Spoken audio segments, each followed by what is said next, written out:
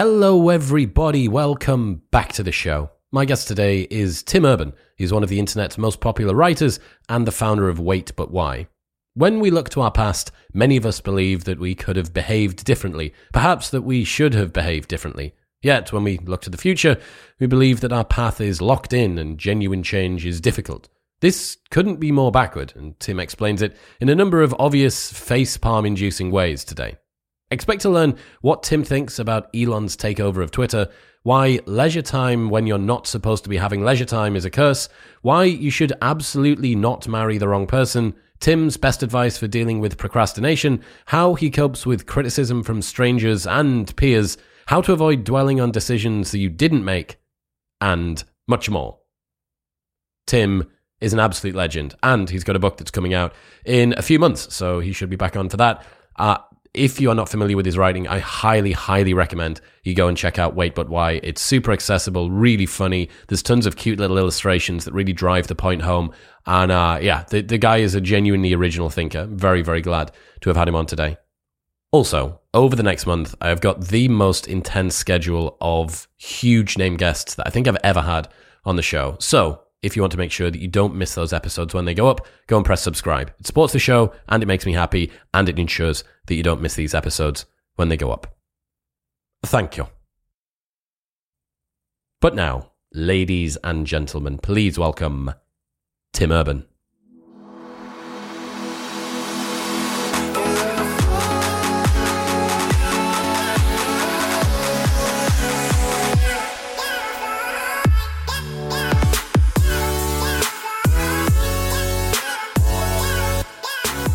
I just learned about the mutual combat law in Texas. Have you heard of this? No. Dude, mutual combat is legal in Texas. To be legal, the fight must be overseen by a police officer. The police officer is supposed to act as a referee by breaking up the fight when an obvious victor has emerged. Consent to fight in Texas doesn't even need to be explicitly stated if someone's words and actions make it clear that they want to fight. This is considered consent under the statute, and considering that Texas law allows people to legally carry swords in public, it's hardly surprising that consensual fistfights are legal. That's a remnant of what we would call honor culture. What's honor culture? Honor culture is a conflict resolution culture that exists in lots of places of the world today. In the Middle East, for example, it's very common, and really it tends to exist in places where people don't fully trust the law, so the more lawless the place, that's why, often in slums or in places where it feels very lawless, you'll end up with a very strong honor culture. And honor culture says that it's defined by real sensitivity to slights. So thin skin. So if someone insults you, can't just let that roll off your back. You gotta respond, and you respond with direct confrontation. You don't go to the authorities. You respond by fighting. So in other words, if you insult me, we have to have a duel to, I have to, you've to restore my reputation. You've made, you've tarnished my reputation. I need to restore it, and I need to preserve my reputation as someone who can't be just, you can't just walk over me. So that's honor culture. That's why in honor culture you see a lot of fights, a lot of duels. And the Wild West was very honor culture-ish. You'll see it though in a bar of, a Boston bar of high schoolers where I used to sometimes be. Someone bumps into you and you're supposed to fight them. So that's honor culture, and I say it's a remnant because in the U.S. today it's much less common than it used to be. It's been replaced by dignity culture in most of the, which is what happens in places where people do trust the law. Is eventually it often it will morph slowly into dignity culture, which is much thicker skin. It means it's sticks and stones may break my bones, but words or names will never hurt me. So that's, if you've been hearing that as a kid, you were raised with dignity culture, which is, let it roll off your back. It's ignore them. It's not your problem. That's the them problem.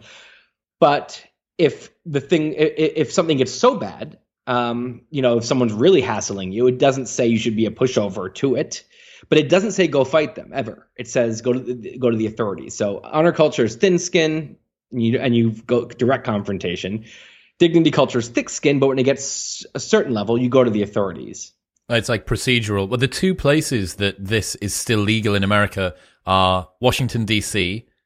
and Texas. That's funny. I don't know what it says about those two places. I mean, there's also you hear about like some of the southern states like outlawing lynching or slavery, like in like the last decade. So a lot of times there's these really old like laws that are that seem like they're from ancient history, but actually technically the legal code still this sort of vestige of a time gone by. I learned as well that the House of Lords in the UK, where the guys are going back and forth between each other and they're sat on those green benches and you've got the Speaker of the House. The distance between those two benches is precisely the length of two swords at arm's length. So if a man was to hold it out, if somebody had, I don't know, scurried his good name and he was they wouldn't be able to swing at each other and they wouldn't be able to hit each other. Yeah, I mean, and we can laugh at it because it sounds insane. But if you lived in an honor culture time, you would be like this. I would too. Like if you lived in a time like that and someone insulted you, you would definitely want to go fight them. And that's why duels happen. I mean, this is, in early US, I mean, people would go and shoot each other. One would often die because of an insult, which is so foreign to people living in a dignity culture today. Yeah. One of the conversations that I've seen you have a good bit recently is about the shortness of life. And given the fact that life is pretty short, how do you remind yourself not to waste it? Yeah. I mean, one thing I've been thinking a lot about is when sometimes I will, if I just sit and, hang out at my apartment and work over the weekend, or just do, maybe I'll go grab a meal with someone and hang around. Maybe it's raining and I watch TV. The weekend flies. It's like it was Friday and like now it's Sunday night and like nothing happened. It just felt like a second. Versus sometimes you take a weekend trip. You go somewhere really interesting, or you fly somewhere, or you take a train somewhere, and you go and you explore a new place, or you're with a whole new people. You're at a wedding, right? And all this stuff is happening. Or even just you're being really adventurous in your own, city or whatever, and you're actually going out and trying a bunch of different things. By the time Sunday night hits and you're back home, it feels like an eternity since Friday afternoon. I mean, it's like you can't believe it's only been 2 days. Think about how much happened in the last 2 days. And genuinely, it's like, who cares if the time between Friday and Sunday was the same in both cases? Your experience of the second thing felt much longer, which to me is all that matters. Is your subjective experience is all that your actual reality. So you actually you lived more. You actually lived more time. If it felt like forever, it means that you actually lived a lot more in those 2 days. So that one of the ways to think about the shortness of life is, yes, the actual time is variable, is fairly constant, right? We all have, at most, 80 to 100 years, and that's if we're lucky. And, we can't really do much beyond that. But someone who lives full of novel experiences and they're always trying new things and they keep it interesting and they really have, they live their lives richly. I feel like they actually live like three times the amount of subjective time that someone who kind of just sticks with their routine, doesn't try anything new. I think novelty is a way to kind of triple your lifespan in a way. So that's one of the ways I think about. I try to. This is not quite your answer. I mean, your question, which was, how do I remind myself? But I remind myself with. I make visuals about this all the time to try to remind myself and others. I remember certain things stick in my head. I think I was like 38 or something a couple years ago, and I was in the car with my grandmother who was 94, and she said, I said, wow, she just turned 94, and I said, man, 94, and she was like, yep, and I was like, wow, I was like, one day long from now, hopefully I'll be there too. And she goes, it's tomorrow. And it just hit me. She was like, it's tomorrow. In other words, this seems to me, especially since, when I think about my childhood, it seems like forever ago, but time moves subjectively quicker as you go. And so I get what she was saying, which is that it probably, when she looks at me, in my late 30s, she's not thinking, oh, that was ages ago. She's probably thinking, it feels like not very long ago I was right there. And now suddenly I'm here. So that stuck with me. And I'm like, damn it. I'm like, I very quickly, I'm going to go from someone who's around 40 to who's someone who's around 60. That's going to happen much quicker than 20 to 40 happened. It's going to happen, and it's going to feel like there's going to be certain friends I see this year that aren't very close friends that the next time I'm going to see them, we're going to both be 60, and it's going to feel like, oh, it's been a while. It's not going to feel like it's been ages. It's going to feel like, oh, when's the last time we saw each other? Right? And realize it was when we were 40. So anyway, I do a lot of this thinking to try to not, look back later and say, oh man, I let the time fly without appreciating it or thinking about it or like trying to maximize it and whatever. I think you're right to look at what are the tools that I can use in order to slow down the passage of time subjectively. And like talking about reminding yourself of the shortness of life, really, it doesn't make there's no point in thinking about that unless it impacts the way that you move forward in life in any case. So going with a tactics first or a strategy first perspective, like how you answered it, is the right way to go about it, I think. And yeah, absolutely. Novelty and intensity seem to be the two things that kind of slow down our subjective experience of the time that we're going through. Conversely, something that is routine means that our brain doesn't need to forge any new memory units. I always use this example of, I went to Africa for the first time about 4 years ago, and after we got off a plane and then got on a safari truck, and then we went on this little boat, and then we finally got there, and this guy met us at the front, Morris. I don't think it was his actual name, but Morris, who was one of the guys in the Bwindi impenetrable forest huts that we were staying in. I remember the shoes he was wearing. I remember the book on ornithology from birds that he had in his hand. I remember the sound when he walked down the muddy track that we were going along. Dude, I've had the same credit card for 4 years, and I can't remember the 16-digit number across the front of it. But I recall this endless litany of totally arbitrary things because it was just full on novelty and intensity. I can hear gorillas in the jungle behind him. There's the sound of birds. There's different smells. I've been traveling for 24 hours. Like, that was maximizing the time. And yeah, I think it seems like we have a similar view of a life well lived, which is one, in retrospect, you're glad that you lived. You look back and it seems to be quite rich. Yeah. I mean, it's at least for me, I mean, that's one of the, objective measures, one of the measures that seems to me like a very valid metric for that you want to go up on, which is just experiences. And I don't know, some people could argue why, why is that better than having being content in your routine and just being with that? And I don't think there's necessarily a good reason, but I think the fact that it slows down time alone is a good reason. And I happen to be a curious person who loves new experiences. Not that I do it all the time. That's why sometimes I'm kicking myself for why, when I go do something interesting, I think, why don't I do this every, weekend? And to be clear, obviously traveling somewhere with gorillas, I mean, that's going to be a great way to do this, right?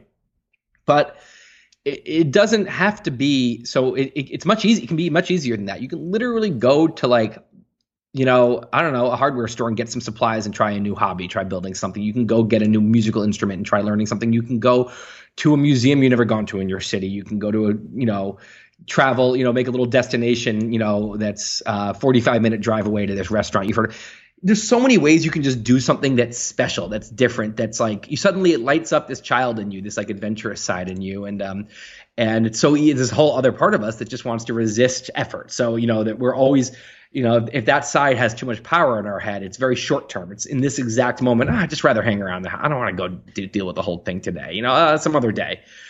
And I think you have to kind of, that side isn't very wise and often makes some very short-term decisions that don't serve you very well. So yeah, I think it's just being aware is helpful. We often mistake a comfortable activity for an enjoyable one. Yeah. The couch always just seems seductive, and going out to do a salsa class on a cold Wednesday evening in November or something is like, oh God, I know I said I'd go and do salsa, but no, like tomorrow, what would you tomorrow look back and be glad that you did? I saw this article that looked at people's subjective perceptions of time when using their phones. And basically what you're doing when you use your phone is speed running life. Mm-hmm. Like it's a speed running strat for life. It is fucking terrifying. If I lie, I wake up in the morning and just say it's 8:15, and the obvious thing to do, the wise thing to do, is to get out of bed, get in the shower, don't touch the phone, just like let your mind percolate and get on with your day. Start doing, if you're not gonna get started on work, that's fine, but go take a walk, do something, rich, something good for you. Do some writing, just do something, make a good breakfast. If instead, what I often do is I'll pick up my phone, and it is 9:30, like an hour and 15 minutes passes and nothing happens. I mean, I text a little bit, I'm scrolling on Twitter a little, maybe I read a couple articles, and it's just like, boom, there goes like 10% of my day. Like 10% of my day is gone on and it's not like I was enjoying it the whole time. I'm sitting there all the time with a part of me in my head saying, get up, this isn't good. That's what I call it, the dark playground. When you're doing some leisure activity, big part of your head knows you're not supposed to be doing. It's anxiety riddled time. It's not fun. So the phone is the ultimate. It's the opposite of like the novel experiences. Even if you're doing something novel on the phone, somehow it just sucks the time. It's framed in such a familiar environment, isn't it? But I like what you said about comfort. I mean, I think sometimes it's almost inversely correlated with discomfort, both physical sometimes, like you said, maybe you're going to go climbing or something, but even more just like emotional comfort of, it's very emotionally comfortable to do exactly what you're used to doing with the exact people you're used to doing it with. It's easy. There's no challenging yourself, right? There's no stepping out of your comfort zone at all. And so often, even if it's fun, often the really novel experiences can be uncomfortable. Not always, sometimes you're just doing some incredibly fun tourist activity and, or you're doing something you love that you haven't done in a long time. But, I think inviting discomfort is very important. It's so many of the things that I love now started off as me venturing into what seemed like an uncomfortable place once, and realizing I like something, getting addicted to it, and now it's a regular feature of my life. I use the example, like I used to just write blog posts, just text. Now, my blog posts are all heavily illustrated with, hand-drawn stuff and, stick figures and diagrams. And I just love putting visuals in. That didn't just happen, right? Like it was binary. It went from there was no drawings to there were drawings. And the transition point was a day when I did something icky. I took a drawing tablet that I saw and I plugged it in, and I didn't know exactly how to even, whether I had the connector, do I get it in my computer? Is it compatible with my computer? What's the software? How do I get that? Do I need software for this? Once it's done, how do I get the thing onto my blog? This was earlier, it wasn't as obvious. You can just obviously export something and upload it. So I was thinking, can I even get visuals onto this like primitive blog? This was back in, I think 2009, something like that. And so often there's 100 things still right now in the queue for me that are like that, where I'm like, I know I'd probably be good at it, or I might be good at it and I'd like to try it, but it's just icky. So I haven't gotten over them. But that one I did. And because I did, I realized, oh, okay, suddenly all that icky kind of like, I don't know how to do this. The ickiness went away. I was like, this isn't icky at all. You plug it in, you download this simple software, you draw, you export, you upload, it's done. And from then on, it became a staple of what I do is I draw. And so that's an example of something that is very comfortable for me now, started out as me having to face discomfort. That's the step that most people, I think, struggle with. Increasingly, when I first started the show, I was really, really interested in getting people from really struggling to just getting off the ground. And that's still a conversation that I often think about. Like, how is it that you just encourage someone to get past that very, very first piece of friction? But one of the things that we've referenced there is like a regret that I didn't spend the weekend in the most exuberant, fantastical way that I could have done. And then also with this, people could look back on all of the opportunities that they've had to lean into discomfort to maybe develop a new skill that now, 3 years hence, they would have been capitalizing on or really competent in or loving it. How do you avoid dwelling on the decisions that we didn't make in the past? Yeah, I mean, so as I tend to, I make visuals that help me and sometimes others, like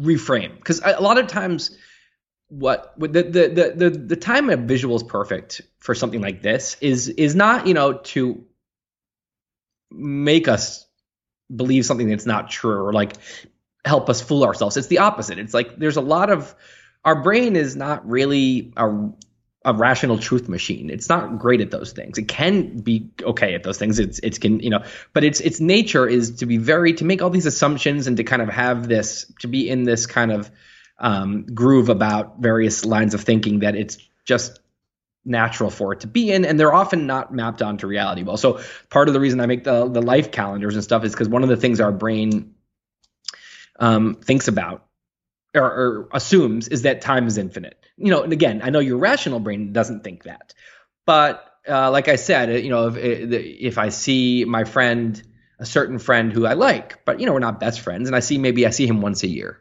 and we get dinner once a year, and I think, yeah, this is great. This is a friend in my life. I think when I leave that dinner, I'm like, yeah, we have hundreds, thousands more of these hangouts.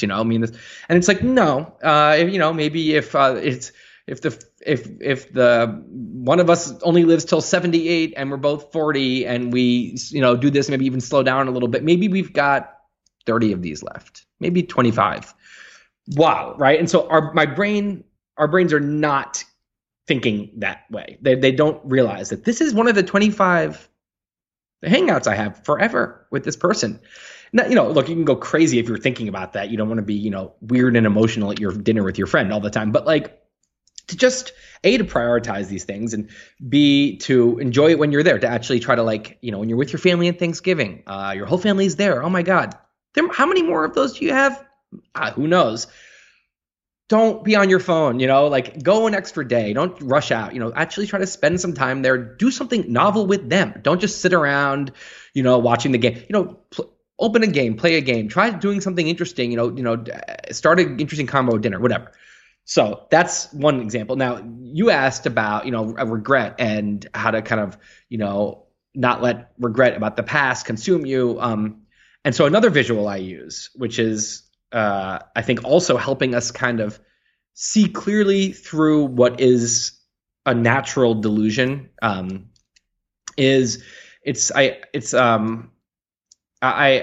think of it as like my green tree visual. And I think if you Google like Tim Urban life paths, Dean will be able to put it up on the screen. Okay, so it'll be up on the screen at the moment. And for the people that are listening, you can give them a rough explanation. Perfect. So yeah. So basically, when we're looking into the past and regretting, which we all do, right? We all are on a huge tilt about 100 things that didn't happen, or that we said that we shouldn't have said, or that we didn't do that we should have done, or that we didn't do until it was too late, or whatever. And that's true. Those things are real. It's not that that's not true. Yeah. I mean, but we all have it. There's no human that's going to get to adulthood and not have that. So first of all, it's not like I did something wrong that I have these regrets. Everyone has them, right? It's just which ones do you happen to have? Okay. And you can't do anything about those, and you couldn't have, avoided having them. So you shouldn't beat yourself up about it. And the question is like, how do you proceed into the future to minimize regrets in the future? Because you can't avoid, you're going to have some regrets in the future. Future you're going to have some regrets about stuff that you haven't yet made the mistake on.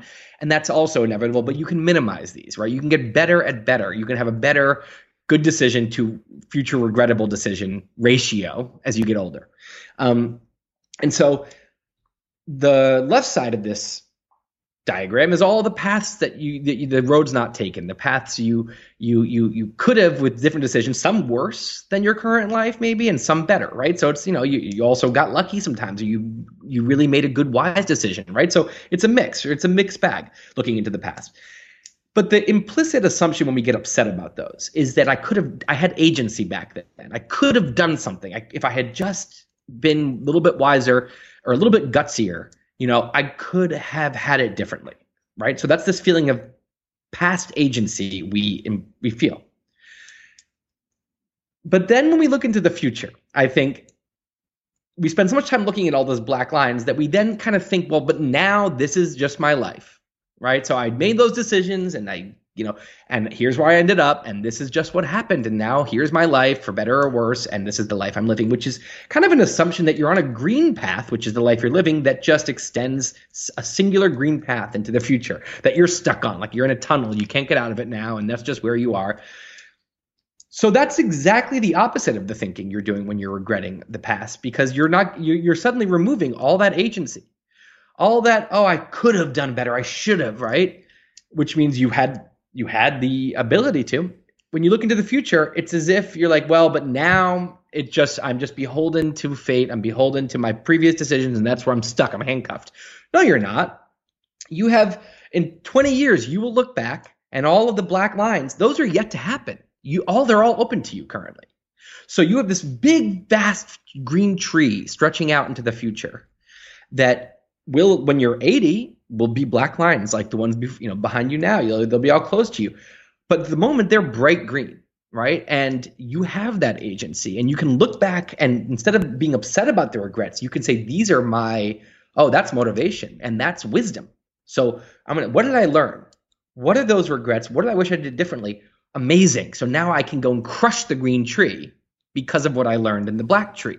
So I love that visual, because the delusion is that just like we think we have an infinite amount of time somewhere in our heads, we also think that we don't have choices, that we're kind of we're stuck where we are. And those two together are a dangerous recipe for complacency. It makes us think, well, A, I have all the time in the world, and B, what's the point? Nothing's going to change anyway. It's the opposite. You have limited time, and it's totally in your hands. So if you can kind of use visuals like this, it just can be super empowering and exciting to go and grab those green branches. That asymmetry of believing that we had degrees of freedom in the past, but we've got lock-in for the future is so funny. Hang on a second. I literally couldn't. No, I chose. I'm right here, right now. Therefore, I didn't choose anything different in the past, and worrying about it can't change it. And I have the opportunity to do as much as I want in the future. All of these different options are open to me. There's such a head bang against the wall realization when you notice that you've been doing that. Obviously, another big piece of change that's happened recently has been Elon's takeover of Twitter. I know that you've spent a good bit of time studying him. Have you noticed anything interesting around the dynamic of the response to what Elon's been doing? Have you observed anything that you thought was pretty novel or interesting?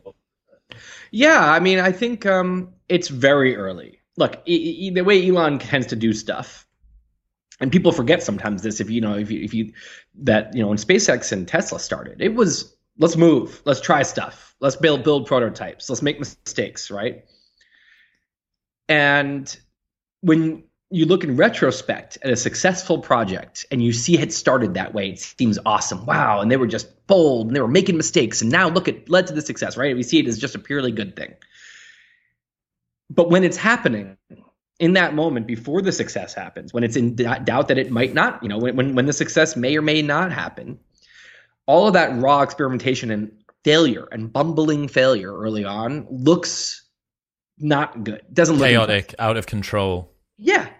But if you take a big zoom out and you realize, like, this is how innovation often looks in the moment. Take your favorite songs in the world and go in a time machine back to when those songs were being written and look at the original verses and the original lyrics and the original chords and the playing around on the piano that this composer did. And it's going to be a mess, right? And it got to this beautiful place eventually. And so anyway, what I see is we're in month 1 still, basically month 2 of Elon's Twitter. And so I see a bunch of early attempts. So, some things that I think are promising, and some things that I think are, pretty obvious mistakes. So taking the long view, I'm like, great, good, go, try shit, make mistakes, be, innovative, be ruthless about your standards for this thing, and like, see. So I'm happy, but what I see is a ton of people spiking the football and being like, aha, see, like, oh, so and so, you were, you were pro free speech and now you're doing this, or you're saying you wanted to be neutral, but now you're. I'm like, like it's messy. And I think that mostly if you don't like him and you're rooting against the project, then this is a great time. It's fun, a fun shot in front. Your dirty laundry, and see the things and act, and seems like it's validating your predictions. Not that everything. I think not that there are things that could have been done differently or better, for sure. But I don't know. For me, I would bet on long-term Twitter. I bet in 3 years, my guess, and again, it could be wrong. And Elon's the first to admit this. He always says that his projects all have a high percentage of failure. But my guess would be that in 3 years, Twitter is leading the way in a lot of ways, and that a lot of other social media companies are copying, just like a bunch of rocket companies are now trying to learn how to land rockets, copying SpaceX to try to, look at all the electric car companies now, or all the big car companies who copied Tesla essentially and started making electric cars after they did. So that's my guess. But no one's going to have a perfect track record. Maybe this is an area. This is going to be one of Elon's big failures. Maybe he'll try it. It'll turn into a disaster. Maybe social media is unsalvageable. And so I wouldn't put all my money down on it, but I would say if I had to bet on, that Twitter being a big success story, I would give it more than a 50% shot of that.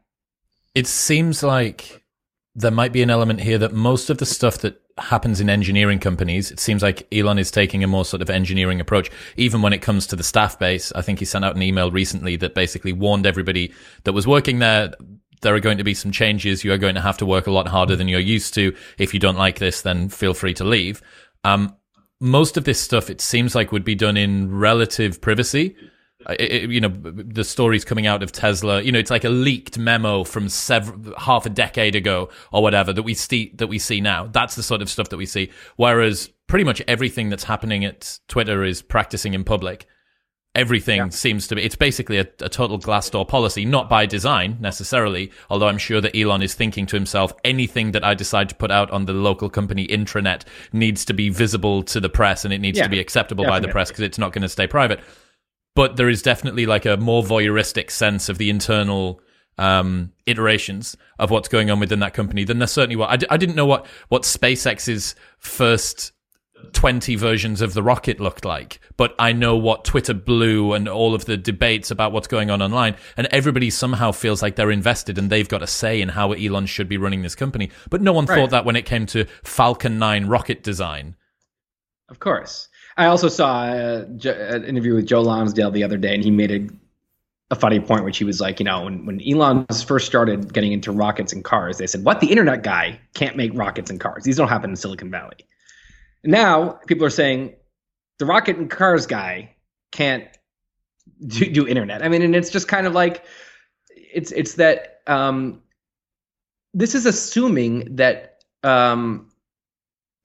success has to be specialized. But I think if you look at what are the roots of what makes someone successful in any industry, they're often the same. It's being able to recruit the right people, having a clear goal, being able to reason from first principles and innovate, and sometimes in the direct conflict of conventional wisdom, being ruthless and persistent over many years, and so I mean it's just I think none of this is I don't say rocket science, but SpaceX is. But none of this is specialized to one industry or another. If you apply those principles in any industry, again, the CEO isn't going to be doing all. You're going to hire expertise, so you're going to get the different expertise you need that you don't have. But like the same principles apply. And like as far as him saying you have to be hardcore and like work extra hours, I think it's totally valid to say that's toxic, that's bad, that's not a good way to have a company, that's not a good way to treat employees. That's a totally valid view. But it's also a free market. And so I think, I think that it's what's cool about it is he can do that, and he'll attract the kind of people that are workaholics. And that just they would love to go to a place where everyone is hardcore, right? Think about are those same people criticizing people who want to play in the NFL? You think the NFL has chill work hours? It's the most hardcore, round the year, round the clock, demanding, punishing activity, right? Are those people saying, the NFL is toxic for having all this off-season practice. No. How about a tireless activist who wants to go work on a presidential campaign and is working round the clock? Are they criticizing those people and saying, criticizing the campaign for, wow, you want your people to work on weekends? No, it's just there's certain things that are hardcore in life and military, right? I mean, there's certain things, and Elon's basically saying this is my companies are like the military and the NFL and the political campaign. That's just what we're like, and it's not for everyone. And it's going to filter out the people who don't want that. They can go get a different job, and the people who do like it. So again, you can say this is bad. That's totally valid. Just like you can say it's unhealthy to join the military or to play in the NFL, and you shouldn't do. Totally valid opinion. But to say that he's doing something like that, something is like wrong with this, like it shouldn't be allowed to have something. It's just like. It's like you don't have to work there. It's like let him attract the. I'm glad that hardcore people have companies like this to go work at because they'd be bored and understimulated at a normal company. So anyway, I think it's great. I think it's like bring some of that into Silicon Valley because Silicon Valley is known for being very cushy and which is great. They've raised the standards. They have a philosophy that employees should be treated really well and have great work-life balance. And I think that's awesome, right? But bring some variety into Silicon Valley and say, there's also some really hardcore companies here, and you can go do that if you want. And let people choose. There is a contingent of people out there who want a hardcore life. Exactly. It seems to me that the people that are less passionate about the stuff that they do struggle to put themselves into the mindset of someone that's obsessive. Like if someone is absolutely you're applying obsessed, your values to everyone and saying everyone should have your particular values. No one would. It's like someone else could say it's very popular in our society. It used to be popular, I think, in older America to be like work hard. Work as hard as you can. That was a high value. Now that's looked down upon, at least within the kind of Silicon Valley type crowds. It's right. It's not, or on Twitter. That's bad. That's toxic, right? But if someone said, you know what, I only want to work 4 days a week, and I want to retire early if I can because I want to spend a ton of time with my family. I just want to dig into my family. No one's like, wow, you're being too hardcore. That's toxic. It's like let people choose how they want to spend their one life. And for some people, nothing gets them going more than working hard with a team to build something they think is important. And that's their fun. And that's what they really enjoy. And maybe it's their stage in their life. Maybe they're 25. And maybe when they're 40, they're not going to want to do that anymore. But they're 25 and they do. And so, again, I just like variety. I like the idea. I like having people get to choose what fits them the best. How are you getting on with writing your book? The book has been done for a while, but fact checking is a bitch. It's amazing because I do this and I think I'm being so rigorous. I'm researching everything really carefully and I'm checking what I'm doing and I'm making sure and then you get a hardcore fact checker, and I got 2 of them to go through and read your book. And it's amazing what they can find problems with. I mean, and basically you're paying them to act like the most pedantic, annoying reader that will ever read the book. Someone who is trying to point out all the ways this book is wrong and you shouldn't trust this author because this is wrong. And I'm basically saying be that person and tell me everything that they could possibly say. And that sounds great when you're hiring them, except when you're actually going through, my God, it's like, because sometimes it's just so, well, this is technically, not what every one of the, post-Marxists said, there was this school, and you're like, okay, shit, I shouldn't say, I shouldn't generalize, and, or this isn't, actually, it wasn't just this law, that did this because actually it existed in common law in England before that, and this is and I'm like, oh my God. And what you don't want to do is, if you just do everything they say, you're gonna end up with a boring, overly detailed book. So caveats everywhere. Just put an endnote in or cut a sentence. Someone's gonna say, this is too nuanced it's going to be boring if I do it justice. So I'm just going to cut it, or I'm going to put it in an endnote, or I'm just going to change the wording and say, in part, it was developed by, so I'm getting better at trying to do the right, go through these fact checks efficiently, but I'm just about done with that process. And it's being copy edited by a different person. And so it's in those final stages, which is way easier than when it's being done. But, it's a drag. It drags on and getting close to being finished here. As someone that's thought and written a good bit about procrastination in the past, is there anything that you learned from having such a single large project that you were working on for a good amount of time? Yeah, I mean, I learned that that a procrastinator who can learn how to, be productive usually is relying on a lot of kind of like crutches. One can be deadlines imposed by someone else, right? That's great. Or collaboration when you're accountable to someone else, or external pressure of different kind. Like when I was publishing blog posts every week, there was like this excitement of, I owe this to readers because I told them it'd be out next week, but also like the excitement, the adrenaline that comes from this is about to go live like in 2 days, would actually be something that would help ease procrastination, because it was like, dopamine just from working on the project.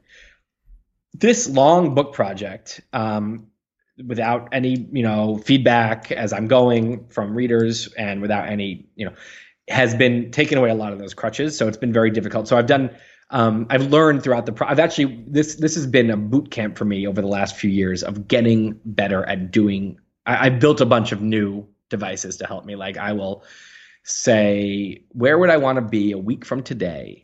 Like, where do I want it? What could I do in the next 7 days where a week from today I'd be very happy with where I am in my progress? Okay, that's my goal. Now I'm going to tell 2 friends, this is my goal, and either I have to do a certain thing every day, or just something by the end of the week. And either way, I owe you, and I have to Venmo you each, a good amount of money each day I fail.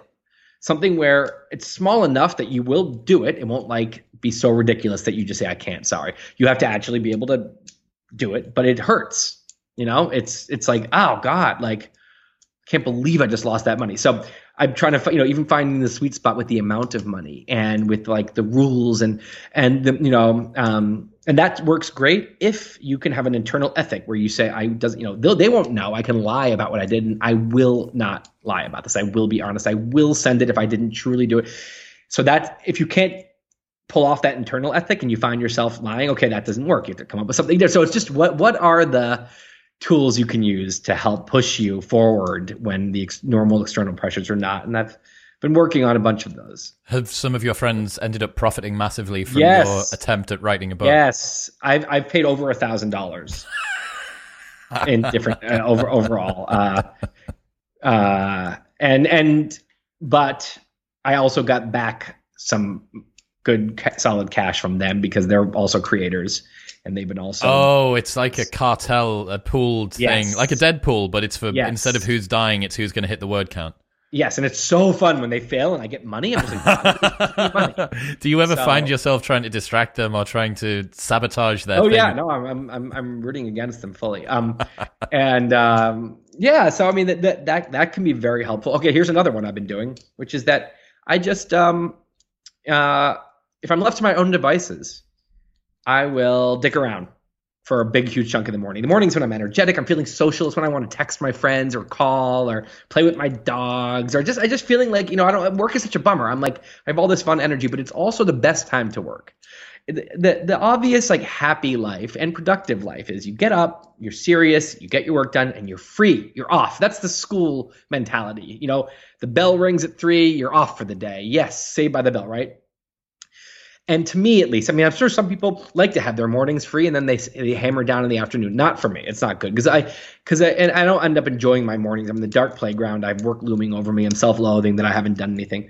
So how do I get myself to actually, not dick around till 2 and then work till dinner, but actually try to work till 2 and then take the time off? Which kind of guarantees a productive day, because if you mess around in the morning, you can end up actually just doing nothing that day, and that's really miserable. And also, not drifting back with sleep. How do I guarantee that I'm like consistently working up early? Working early for me is waking up at 8. No, that's not for most people. Up early and working. So for me, it was I have my colleague Alicia, who's the WAPOI manager of lots of things, and she and I've been working together for 7 years. She knows exactly all my faults and flaws, like probably better than anyone. She could write a book on them, and one of the but she's always willing to help in any way she can. And so I was like, what would help is I'm not going to sit at the computer and start dicking around the internet or texting if someone's looking at my screen. That's embarrassing. A, you can see what I'm doing. It's weird, but B, it's also just like, it's so shameful to procrastinate in front of someone. It's so like mortifying to like for someone to watch you. And I realized that like I don't need that big a push to do what I'm supposed to do. It's not like you need to drag me kicking and screaming. It's like, the old feeling of, oh, damn, class is starting. Damn, I had my free block. And it's not that I'm like screaming. It's just like, okay, it's Monday morning and you just got to do it. And you don't want to, but you have to. And so suddenly having someone looking at my screen is that. It's like, I don't want to work, but... Are you saying that you've had your manager, Alicia, just sit and watch over your shoulder like a supervisory parrot? In person, but also she hurt her knee and was immobile for a while, and we were zooming, and we realized that works really well too. I just go on to Slack video. I share my screen, my whole screen, and she's working. It's not like she's sitting there staring, but at any given point she might be looking at the screen. I don't know when that is. Oh, you've got a virtual panopticon going on. Yeah, dude, that's a cool solution. And also, it doubles up as the purpose of, she's a collaborator in all this stuff. She's very involved in the writing and the editing. She was kind of my main editor, and so I'll often say to her, like, do you like this new sentence, or like, do we think we need a source here? Maybe can you like look into this? Make sure that I got that right. So it's also just nice to be able to have someone there you can kind of like bounce something off as you go. So. But, then sometimes I'm like, ooh, as I'm writing, I think, ooh, that's an interesting thought that would be a perfect tweet. What I just wrote would be a perfect tweet also. And my instinct is to go tweet. I'm like, no, I'm not going to go tweet when someone's looking at my screen. That's a really embarrassing, like, procrastinating thing to do right now. So I just won't go do it. But if she weren't there, I would go to tweet, right? And you think, okay, that's 5 minutes, big deal. But it's not. I get stuck on Twitter now. Now I'm scrolling for an hour later. So it's having someone that prevents that little quote 5-minute break that's actually an hour actually saves me an hour. And every day now at noon, I'm like, wow, I've gotten 3 hours of work done, real focused work done. And so anyway, these are examples of hacks that work for me. I think every procrastinator does it for different reasons, different weird psychological, emotional reasons. And everyone needs to come up with solutions that can help them. And there's no one size fits all solution for this. I'm about to embark, it looks like, on writing a book, and that means that I've got particular voyeuristic interest in the tools that you've used. So yeah, I mean, all of those sound like they would work. I had an idea that I came up with about a year ago called anxiety cost, and I think that's what you're referring to on the morning, evening thing. So opportunity cost: by doing a thing, you can't do another thing. You have the choice between the gym and the theme park. By going to the theme park, you can't go to the gym.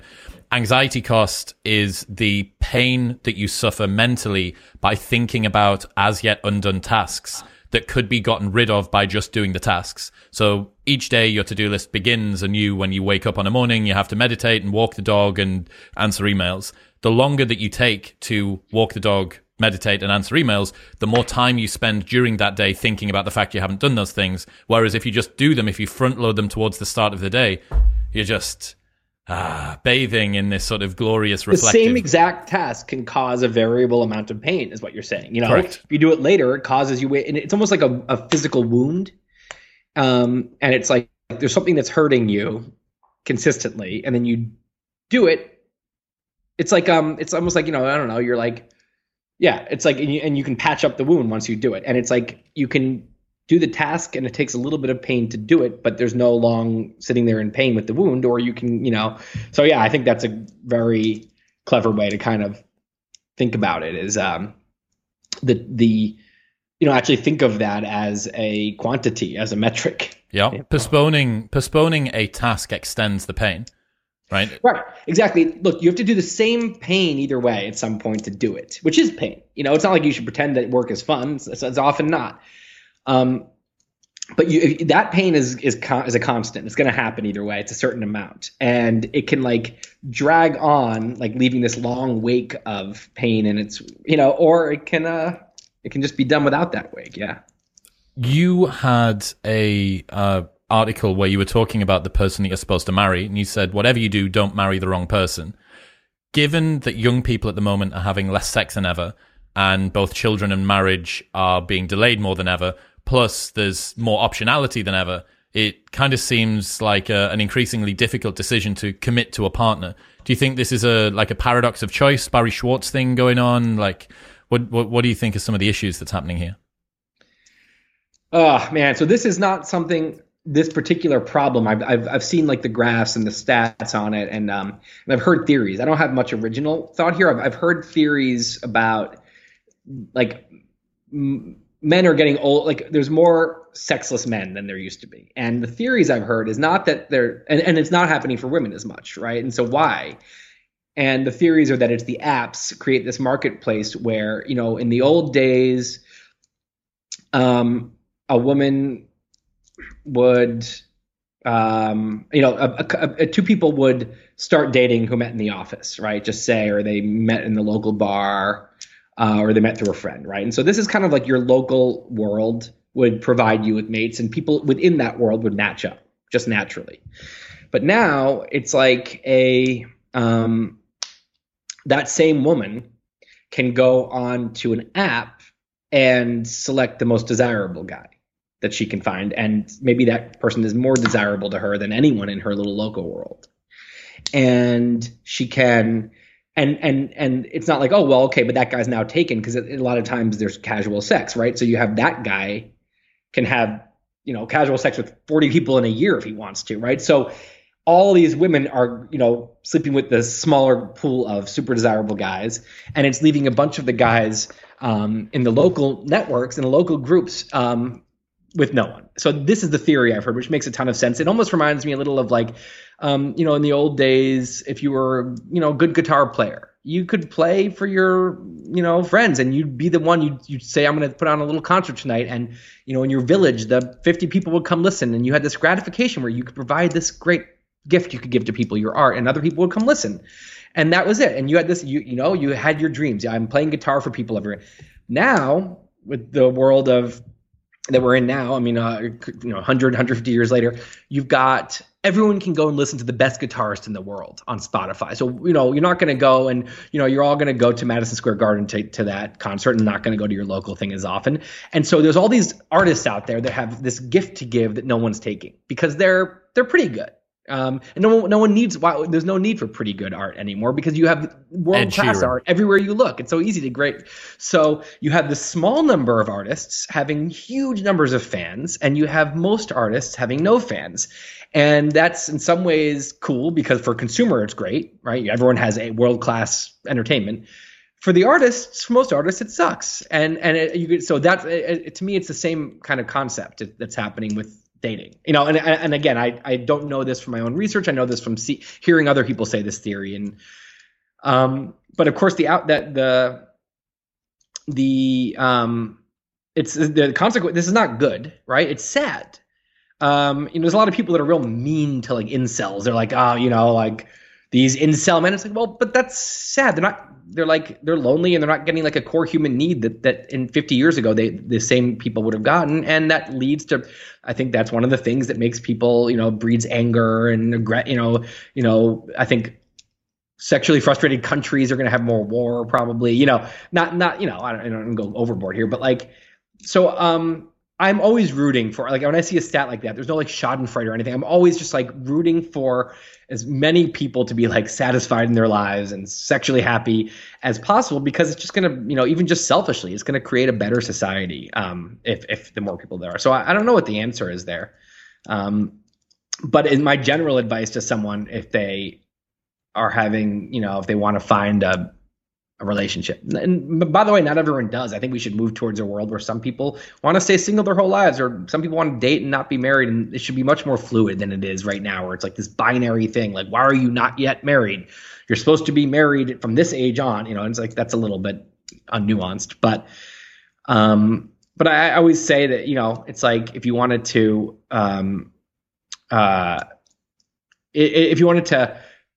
find, basically, if you want to get, discover anything, you want to go try a bunch of things. We talked about what Elon does. He tries a ton of things, sees what fails, sees what succeeds, right? Versus imagine if you're trying to create a strategy for a company and you sit there in the war room all day just talking and discussing and trying to come up with the absolute perfect strategy before you execute, and then you execute it. That's not going to be as successful as the company that says, let's come up with something, let's try it. Let's come up with something, let's try it. Let's learn, let's get our hands dirty. So dating is the same. I feel like it's get out there, and rather than people sitting there and thinking about, torturing themselves in their head, what do I want? What do I need in a partner? go out there and go on 50 dates in the next year. And, maybe one of your points originally was that it's hard to find dates. And I don't know if that's true, but I just think I always say, just go on lots of dates if you can. You also had a tweet that I really enjoyed looking at an important life skill is recognizing the difference between criticism from people who don't care about you and don't root for you and criticism from those who do. The first is best ignored and the second warrants attention and reflection. One of the issues that you have online is that it's very difficult to work out somebody's intentions and whether or not they do have your best interests at heart. How do you deal with criticism in this way? So yeah, online, people say it's hard, but I can usually tell online. I think I have first of all, most of the tweets that are like nasty towards me, right? And there's not too many. I mean, I feel like I'm lucky that I don't have too many like haters, but if I tweet something political, for example, or anything controversial, you're going to have hater tweets. The really nasty things, I look and they almost never follow me. So I'm like, they don't know who I am. I am some dehumanized shitbag guy over there. They don't have no idea who I am. And so they see someone they think they hate. They don't even know what I think about, but they see one tweet, they put me in a box, they demonize me, and first of all, I don't take that personally. I'm like, this person doesn't know me at all. It's like a good thing to remember is that someone who's being real nasty to you online probably was, if you went and looked at their other tweets, they probably have been nasty to 12 other people that day in the same exact way. They're going around in this mood doing this. You're caught in the line of fire. So I don't give a shit about nastiness from someone who is not my follower because they don't know who I am. Now, when someone follows me, okay, I'm going to pay a little more attention. If they're being nasty, though, really personal, I'm like, this is not my kind of person. This is not my kind of person. I don't make friends with this kind of person who makes a really kind of mean ad hominem attack, really kind of like, cynical, sassy, tone. I'm like, this isn't my kind of, so I'm not going to worry too much about this kind of person. Right. Like, and so I also usually don't pay too much attention to it. Then there's a comment from someone who does follow me, and I can usually tell that this is someone who likes me and likes my stuff.